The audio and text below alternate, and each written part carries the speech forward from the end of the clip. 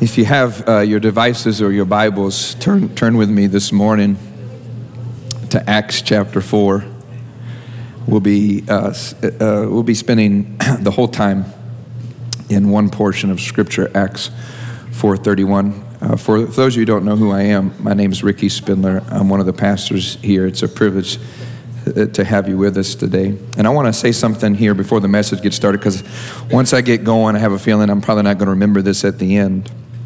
But next week, at the end of our service, we are going to have a time where we pray for all children who are in school. We're going to pray over every teacher, every administrator. If you are involved in the school system in any way, we want to pray over you. We are going to, I'll explain this next week, but anoint you with oil. It's a biblical symbol of the Holy Spirit. So we want, even college students, we want to pray over you, high school, junior high. Come on, parents, you need an altar prayer. You can get somebody. We're going to be praying for you. Come on. Some of you done dropped your kids off at school, and they're smiling and praising the Lord, and you're crying and mourning it on the way home. Come on. So anyway, we just want to make sure, we'll have it all organized. It'll be great. And at the end, we just want to make sure that we pray over you as we begin a new school year. So please keep that in mind. They say that in sports and even in the arts, especially specifically music, that you must acquire about 10,000 hours of practice to create something called muscle memory, to where you can play the instrument seamlessly without even thinking about it, because the fingers just seem like they know where to go. And in sports, it is, you have honed your craft, whatever that craft is, so well that there is no thinking involved. They say once you think, you lose. So you have to develop something that they call, in boxing, they call it the championship reflex. Because was it Mike Tyson who said this, is that once I hit you, all your plans go out the window. Come on. So you better have developed that championship reflex, so you're not waiting to respond. You're reacting in the moment. Your muscles seem to know what they're going to do. In the book of Acts, things are happening. Acts 2, the Holy Spirit's poured out. The church is blossoming. It is growing at a very rapid rate, seemingly an unstoppable force. And if the numbers that are proclaimed in the book of Acts, and you take the amount of time over a period of months, it seems like the early church was growing at a rate. It said they added to their number daily. And to get to the number that they had by Acts 4, they were growing at a rate of 130 people coming to Christ per day. So the church is moving rapidly. And what you're going to see in the text we're about to read, in the narrative, is that the enemy comes in and throws a punch. See, Peter and James in Acts 3, they've had a miracle in plain sight. They've healed a lame man by the side of the road. They said, silver and gold have I none, but what I do have I give to you. Get up and walk. Well, that captured, everybody knew this guy. Captured the attention of the city. Everybody was talking about it. People were like, man, this guy can walk now. The catalyst for that, Peter and James, are therefore called to court. The religious sect rulers, this portion was called the Sanhedrin, over the temple, formidable force in Jerusalem at that time. Because they see what's happening, they want to cut it off, and so they put them on trial. In this trial, they tell him, I'll come back to it later, but what they tell him to do is to stop talking about this thing called Jesus, to not proclaim it anymore. And then it says they beat him, they flogged him, and sent them on their way. So the enemy's thrown a punch. So now you got to see, how do we counteract? What's the championship reflex of these leaders, Peter and James, but also the early church? You're going to see is that they don't hold just a regular leadership meeting. What they do is they go back and they call a prayer meeting. They decide that they're going to report about what's happened, and in Acts 4, they decide that they're going to hold a prayer meeting. And what happens in verse 29, if you look a few verses up, they begin to pray. And it starts off like this: "Now, Lord, consider their threats. Now, Lord, consider their threats." What you're going to see, and I'm not going to take time because it'd be too long of a sermon. How many are thankful for that? Come on, somebody. They do not pray for their enemies to be destroyed. They do not pray for the circumstances to change. Rather, they pray a prayer that God would empower them to fulfill the mission that He'd given them in the midst of this difficult circumstance. And what they do is they pray Psalms chapter 2. They pray a prayer pattern of the Bible outlined for them. And they literally pray it word for word. "You're a sovereign Lord, you rule over nations," Psalms chapter 2. And I think it's interesting. There's an insight into this. And that's this, is that when they are throwing punches, they're hitting the enemy with the word. It's Jesus in the wilderness. He quotes Deuteronomy 3 times. "It is written, devil, it's written. You shall not live on bread alone, but every word that comes out of the mouth of the Lord. It is written." I think we need to get better at hitting the devil back. When he throws a punch at you, just hit him right back with the word. When he tells you to doubt the salvation experience that you have, just quote a little scripture. "Everyone who calls upon the name of the Lord shall be saved." Come on, when you're sitting there and you don't know how you're going to be healed and you're wondering, "Man, I got all kinds of reports sitting in front of me," just hit back a little bit and say, "By His stripes, I am healed." Come on, I'm preaching better than you're talking. If I had an organ, we'd be going right now. Okay, you know what I'm saying?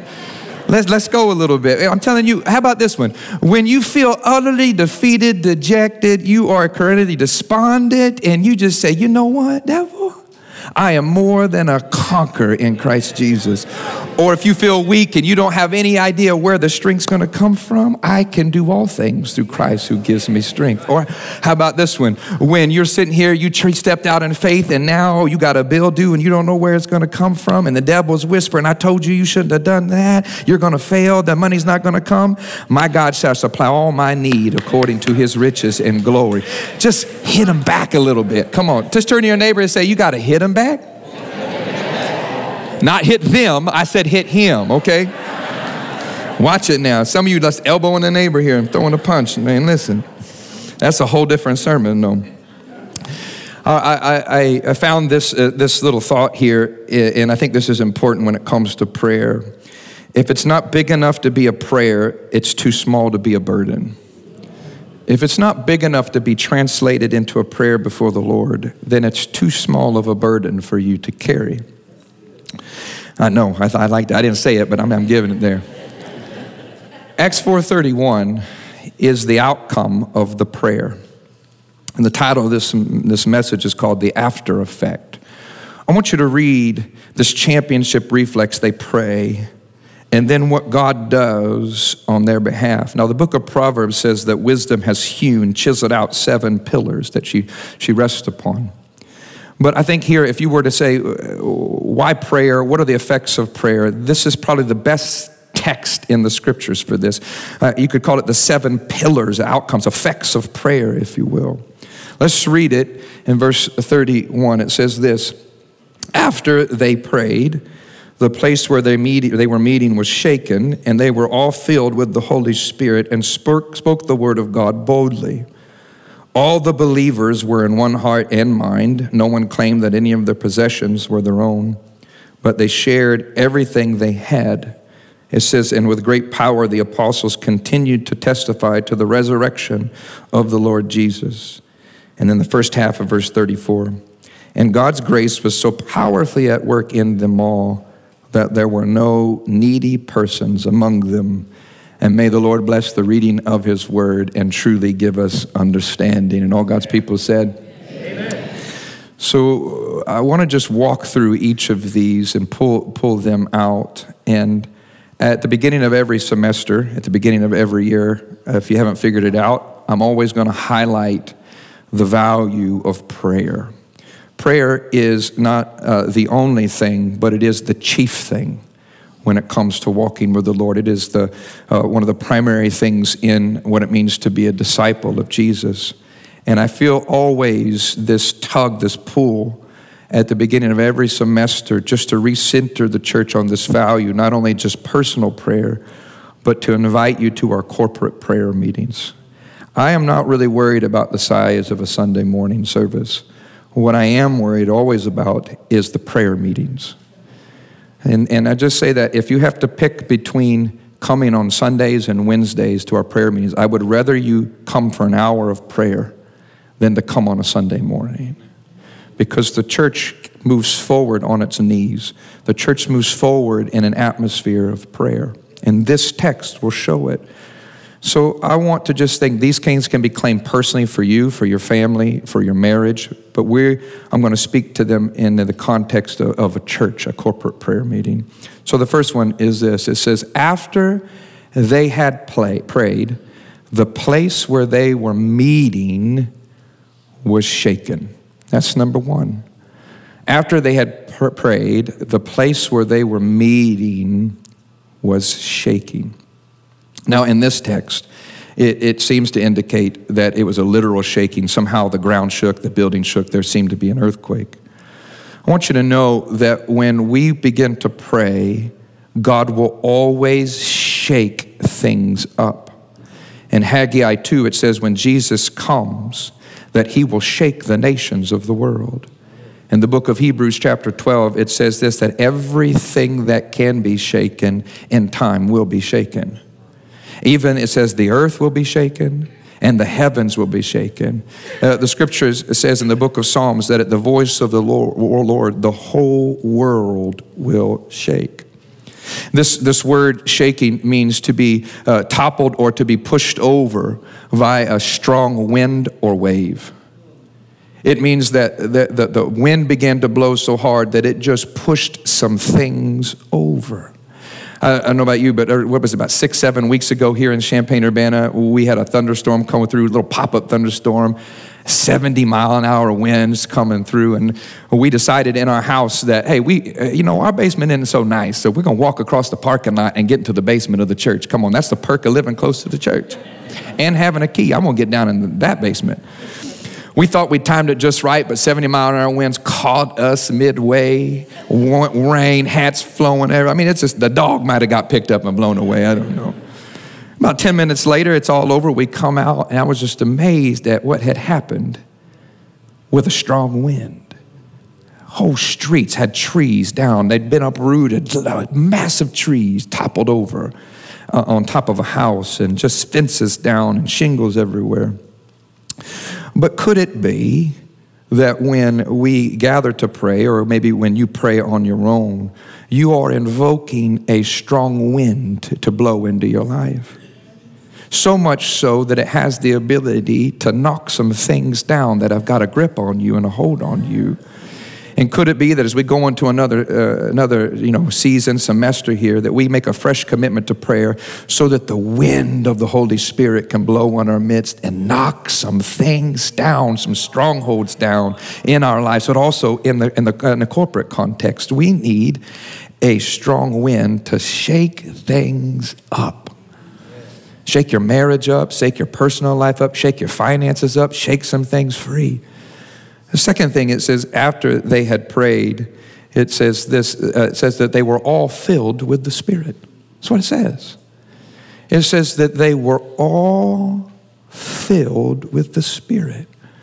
This means to come under the influence of, or the control in a greater way to the person and the dynamism of the person of the Holy Spirit, to be empowered, to be equipped in a fresh way by the person of the Holy Spirit. And again, the image of wind comes in because it's a picture of a sailboat with its sails up waiting for the wind to blow.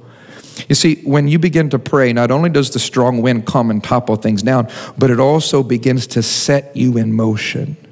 It begins to move you to God's preferred future. There's always movement attached to the person of the Holy Spirit, and he's always moving you to a preferred destination and place.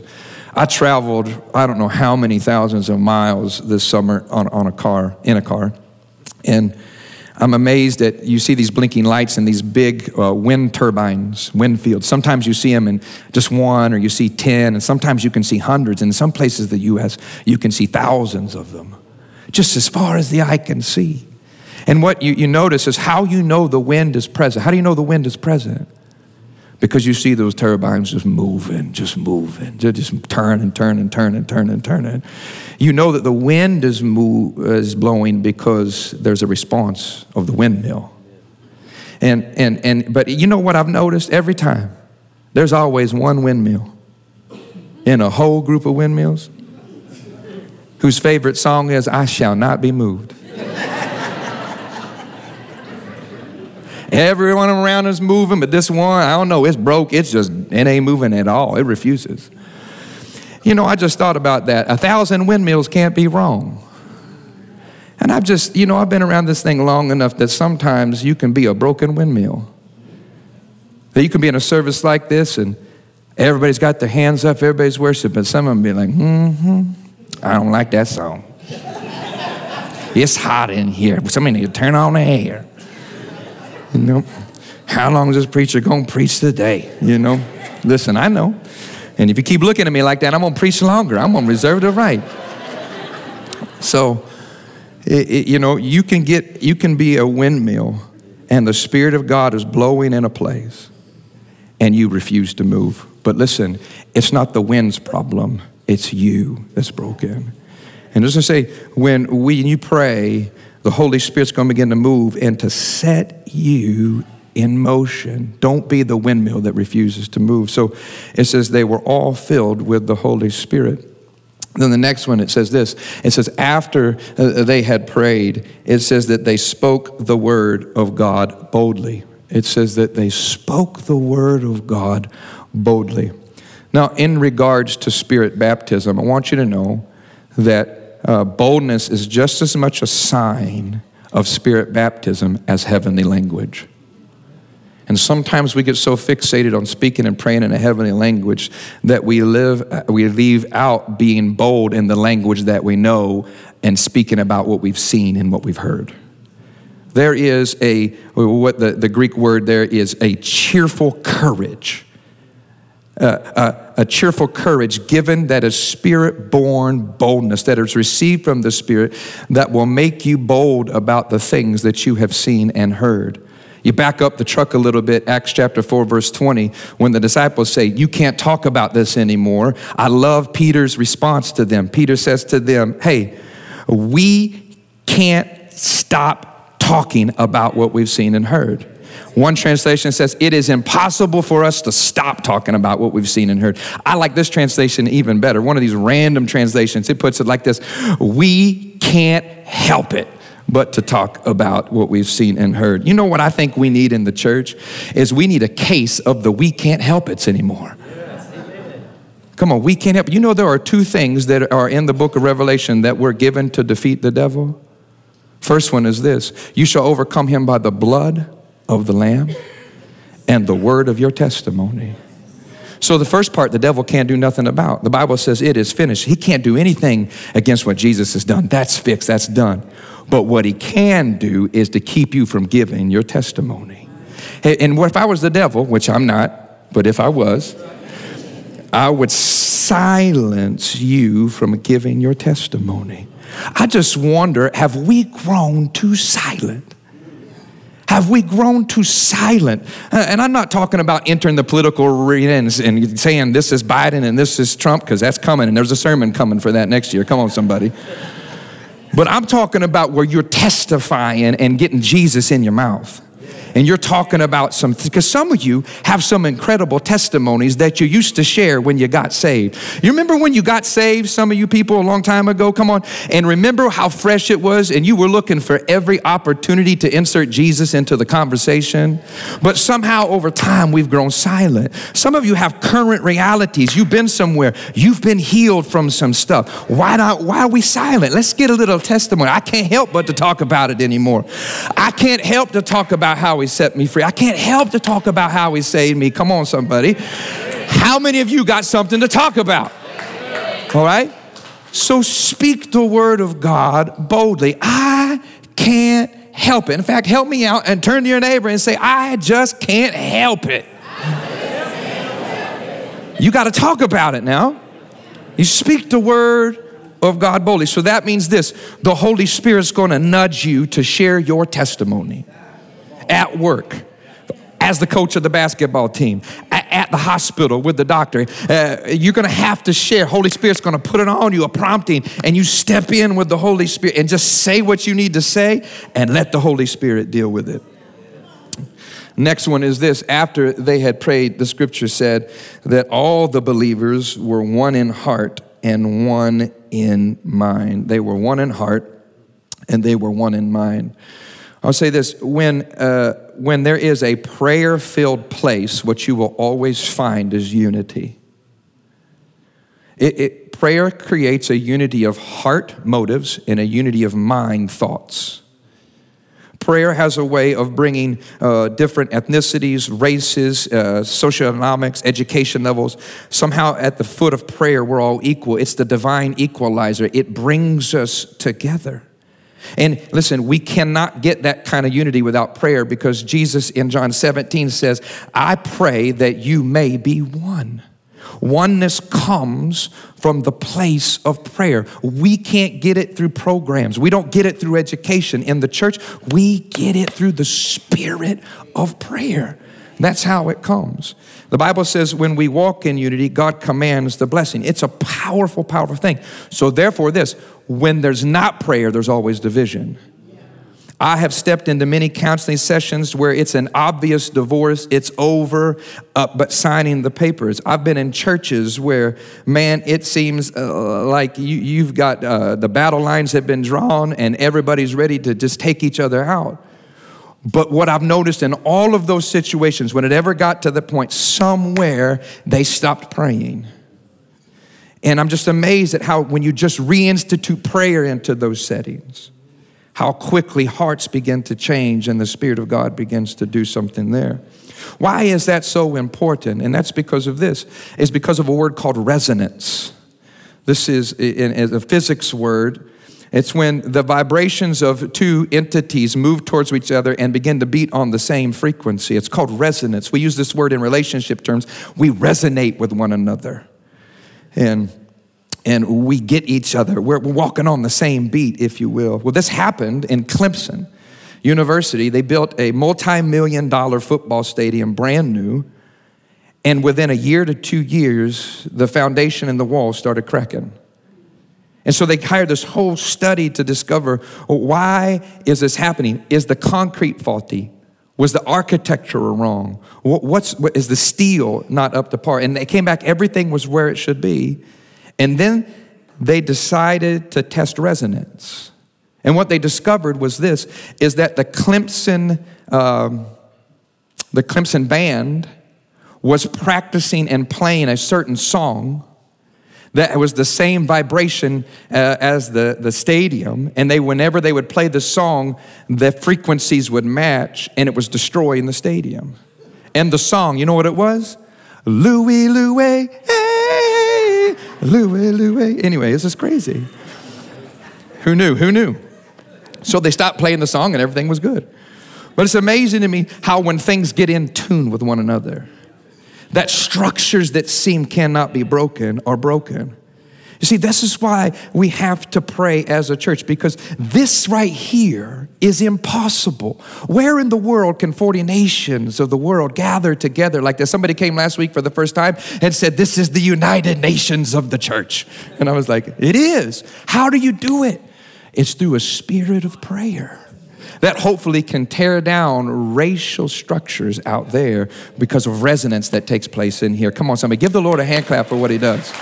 That's good.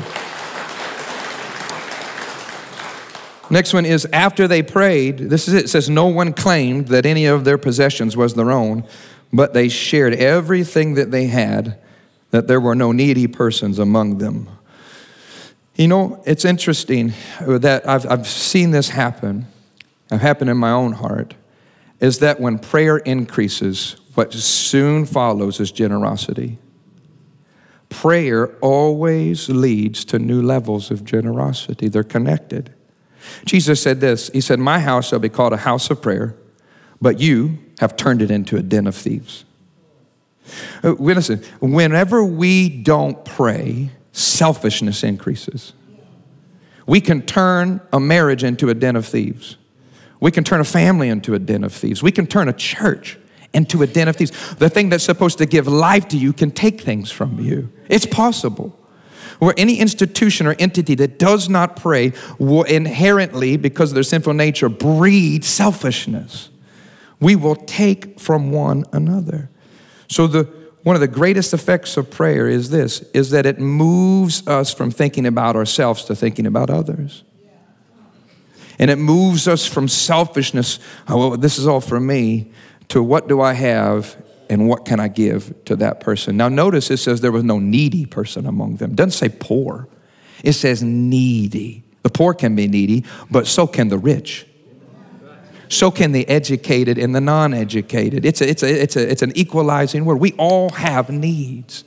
And when we pray, I begin to see you and I begin to see your need, and God begins to say, you have something, give it to them. It unleashes new levels of generosity. Next one is this.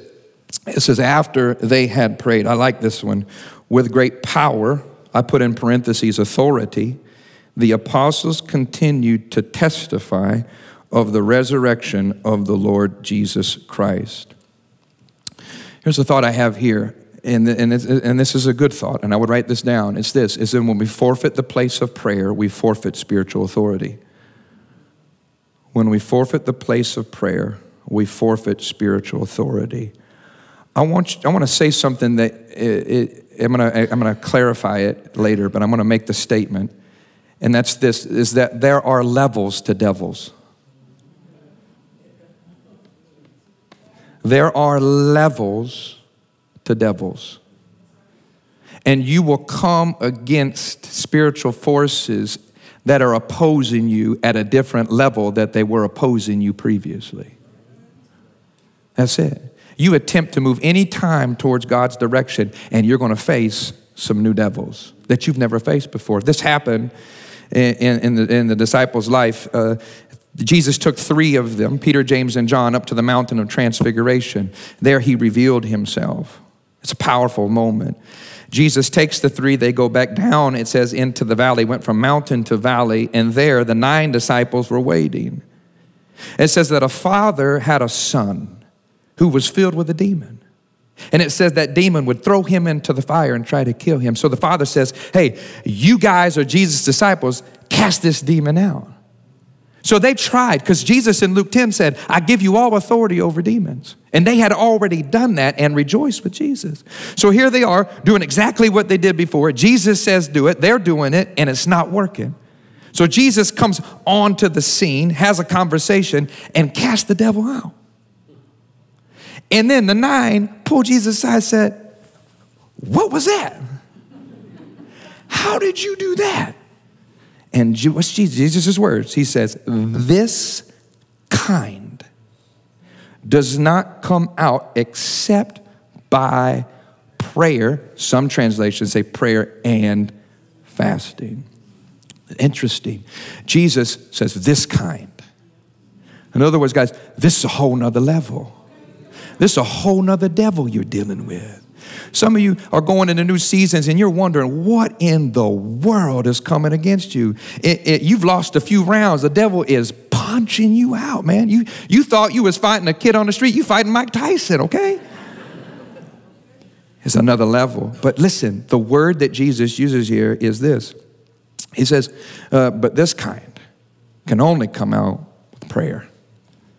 The word there means a place of prayer. You go on to study a little more, it means this, not just a place of prayer that is kept warm, that is kept hot, that is fervent, that is intense. So here's the thing. Some of us, we're going to go in a new season here. And you know what you're going to find? You're going to find some new devils. But we can't attack the devils at the same level of our current prayer.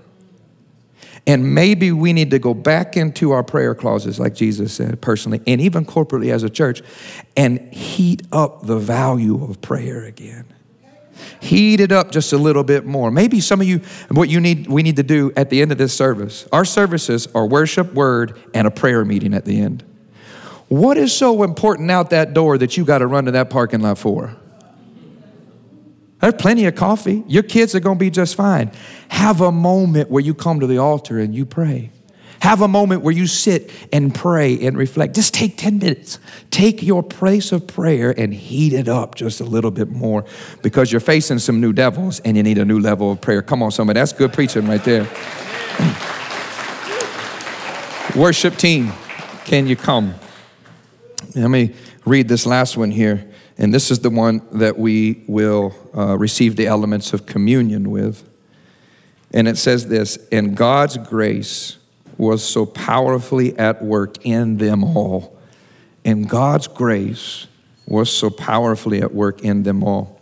I'm going to teach this in a second, but I just want to make sure, let's go ahead and get the elements of communion in our hands. You don't need to pop them open, just make sure you got one. And if you need one, just raise your hand. If you somehow, oh yeah, see, every week there's some right here. I just want to lift your hands. We'll make sure that we get them to you. You don't need to move. We got ushers and different people who'll be walking around. We won't throw them at you, I promise. A few things here. Number one, we don't practice close communion. That means you don't have to be a member of Stone Creek. You can be a visitor. All that we ask is that you have a relationship with Jesus. Number two, parents, you decide for your kids. We're not policing that. You know your kid's faith. You decide. And then thirdly, we believe that communion is a declaration of our unity in Christ. I just preached about that. We're all equal under the blood of Jesus. And so let's wait and receive these elements together if we can. You know, I love this word. And God's grace was so powerfully at work in them all. Just leave that on the screen there. Some translations say this: and God's blessing was so powerfully at work among them. One translation says, and God's favor was upon them all. You know, favor appears first in the Bible. This concept of grace and favor, it appears in Genesis 6, verse 8. And it says this: and Noah found favor in the eyes of the Lord. It says, and Noah found favor. I love what the Message paraphrase says. It says it like this. It says, and God looked at Noah and liked what he saw. He looked at Noah and he liked what he saw. You know what my prayer for you is that when God looks at you, he likes what he sees. When he looks at your marriage and he looks at your family, it pleases him. When he looks at this thing called Stone Creek Church, we're not perfect, but we're praying, we're seeking the Lord, and somehow his Spirit is creating this blessed community, grace-filled community, and he likes what he sees. One translation says it like this: and God's great grace was upon them all. You know, grace in the Bible is an overflow word. It's an overflow. It spills out. It's the abundance of God. Paul said it like this: it's because of the abundant grace of the Lord that I'm able to do the things that I do. And I just believe that God has more than enough grace for every single family and person in this place today. An abundant grace. And I just want you, as we receive the elements of communion, if you don't mind, would you stand right now and hold these elements in your hands as we get ready? If you can stand, stand. We've got plenty of time here. I just want you to know you saw a miracle today. I preached 7 points in 30 minutes. Come on, somebody. That's a miracle. Just bow your head and close your eyes and hold the wafer in one hand and the juice in the other. So now we enter into the prayer meeting. If you're here today, come on. Elements or no elements in your hands, and you need Jesus. Acts 4 says, there is no other name given among men by which we must be saved except the name of Jesus. You can look in Muhammad, you can look in Buddha, Hare Krishna, you can look all these places, but there's only one name, only one provision from God the Father, and it's the Son, Jesus, who lived a sinless life, died a sacrificial death, and was resurrected by the power of the Spirit. He has authority to save you. And if you will submit your life to him through prayer, faith, if you will invite him to be Lord of your life, ask him to forgive you and cleanse you, he'll do that this morning. All of hell could not prevent you from being saved in this moment if you wanted to be. Give your life to Jesus. Now, here's the other side of the room here. Let's just quickly, I'm not going to belabor this, but let's just use this as we hold these elements in our hands. Could we just use this as a prayer outline? I'll just lead you through it. I want you just to pray right along these lines with me. I want you just to ask the Lord right here with elements in your hand. Lord, would you shake anything in my life that needs to be shaken? Shake things off of me that got a grip on me. Shake that addiction. Shake that shame. Shake that pain. Shake that unforgiveness. It's had me for decades now. Shake the alcoholism off of me. Shake the addiction to the pain pills. Shake it, Lord. Shake it off of me. Shake my marriage up, Lord. It needs new life in it. Shake it up. Oh, here's the next one. Holy Spirit, fill me again. Holy Spirit, I don't want to go into my classroom. I don't want to go another semester without the wind of the Spirit in me. Holy Spirit, fill me right now. Anoint my hands in every surgery. Holy Spirit, give me your thoughts. Pour your wind in me. Be at every practice. Holy Spirit, come. Fill me, Holy Spirit. Here's the next one. They spoke the word of God boldly. Holy Spirit, put your words in my mouth. Give me courage to speak about you. Help me to testify about you. Come on, just pray. Holy Spirit, put your words in my mouth. Here's the next one. Holy Spirit, help me to walk in unity. Help me to be of one heart and one mind. Bring unity to my marriage. Bring unity to my family. Bring unity to my church. Holy Spirit, let there be resonance. Here's the next one. They didn't have any of the possessions. They didn't claim them as their own. Holy Spirit, move me from selfishness to generosity. Would you do that? Jesus laid his life down for you. Come on, have a sacrificial spirit in your heart. Holy Spirit, move me from thinking about me to thinking about others. It says, with great power and authority, the apostles continued to testify of the resurrection of the Lord Jesus. Here's a good one. Holy Spirit, help me to heat up my prayer life. Holy Spirit, revive my heart to call upon your name. Holy Spirit, turn my heart towards prayer again. And personally, turn this heart of the church back to a heart of prayer, Lord. That's our strategy.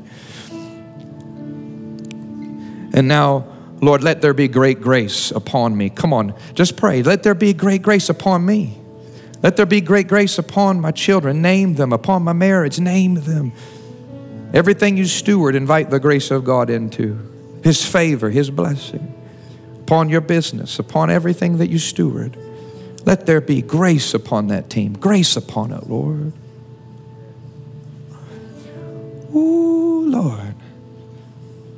Lord, I thank you that in the room today, you're ministering to people. Lord, I pray every time we receive communion, I pray for divine healing. And I pray for the sick among us even now. Sick in body, mind, and spirit. I pray right now in the name of Jesus, I speak healing. I speak life, not death. I pray for things to be restored and renewed. I pray for cancer to be reversed, Lord. I pray for all kinds of conditions to be healed. I speak your word. By your stripes we are healed. Lord, let many testimonies rise up out of this church of divine healing, Lord. We thank you, Lord. Diabetes healed. Issues just gone, Lord. Let it happen. We thank you for these elements. We receive them today, Lord, with gratitude and thanksgiving. In Jesus' name, amen. Let's eat the wafer.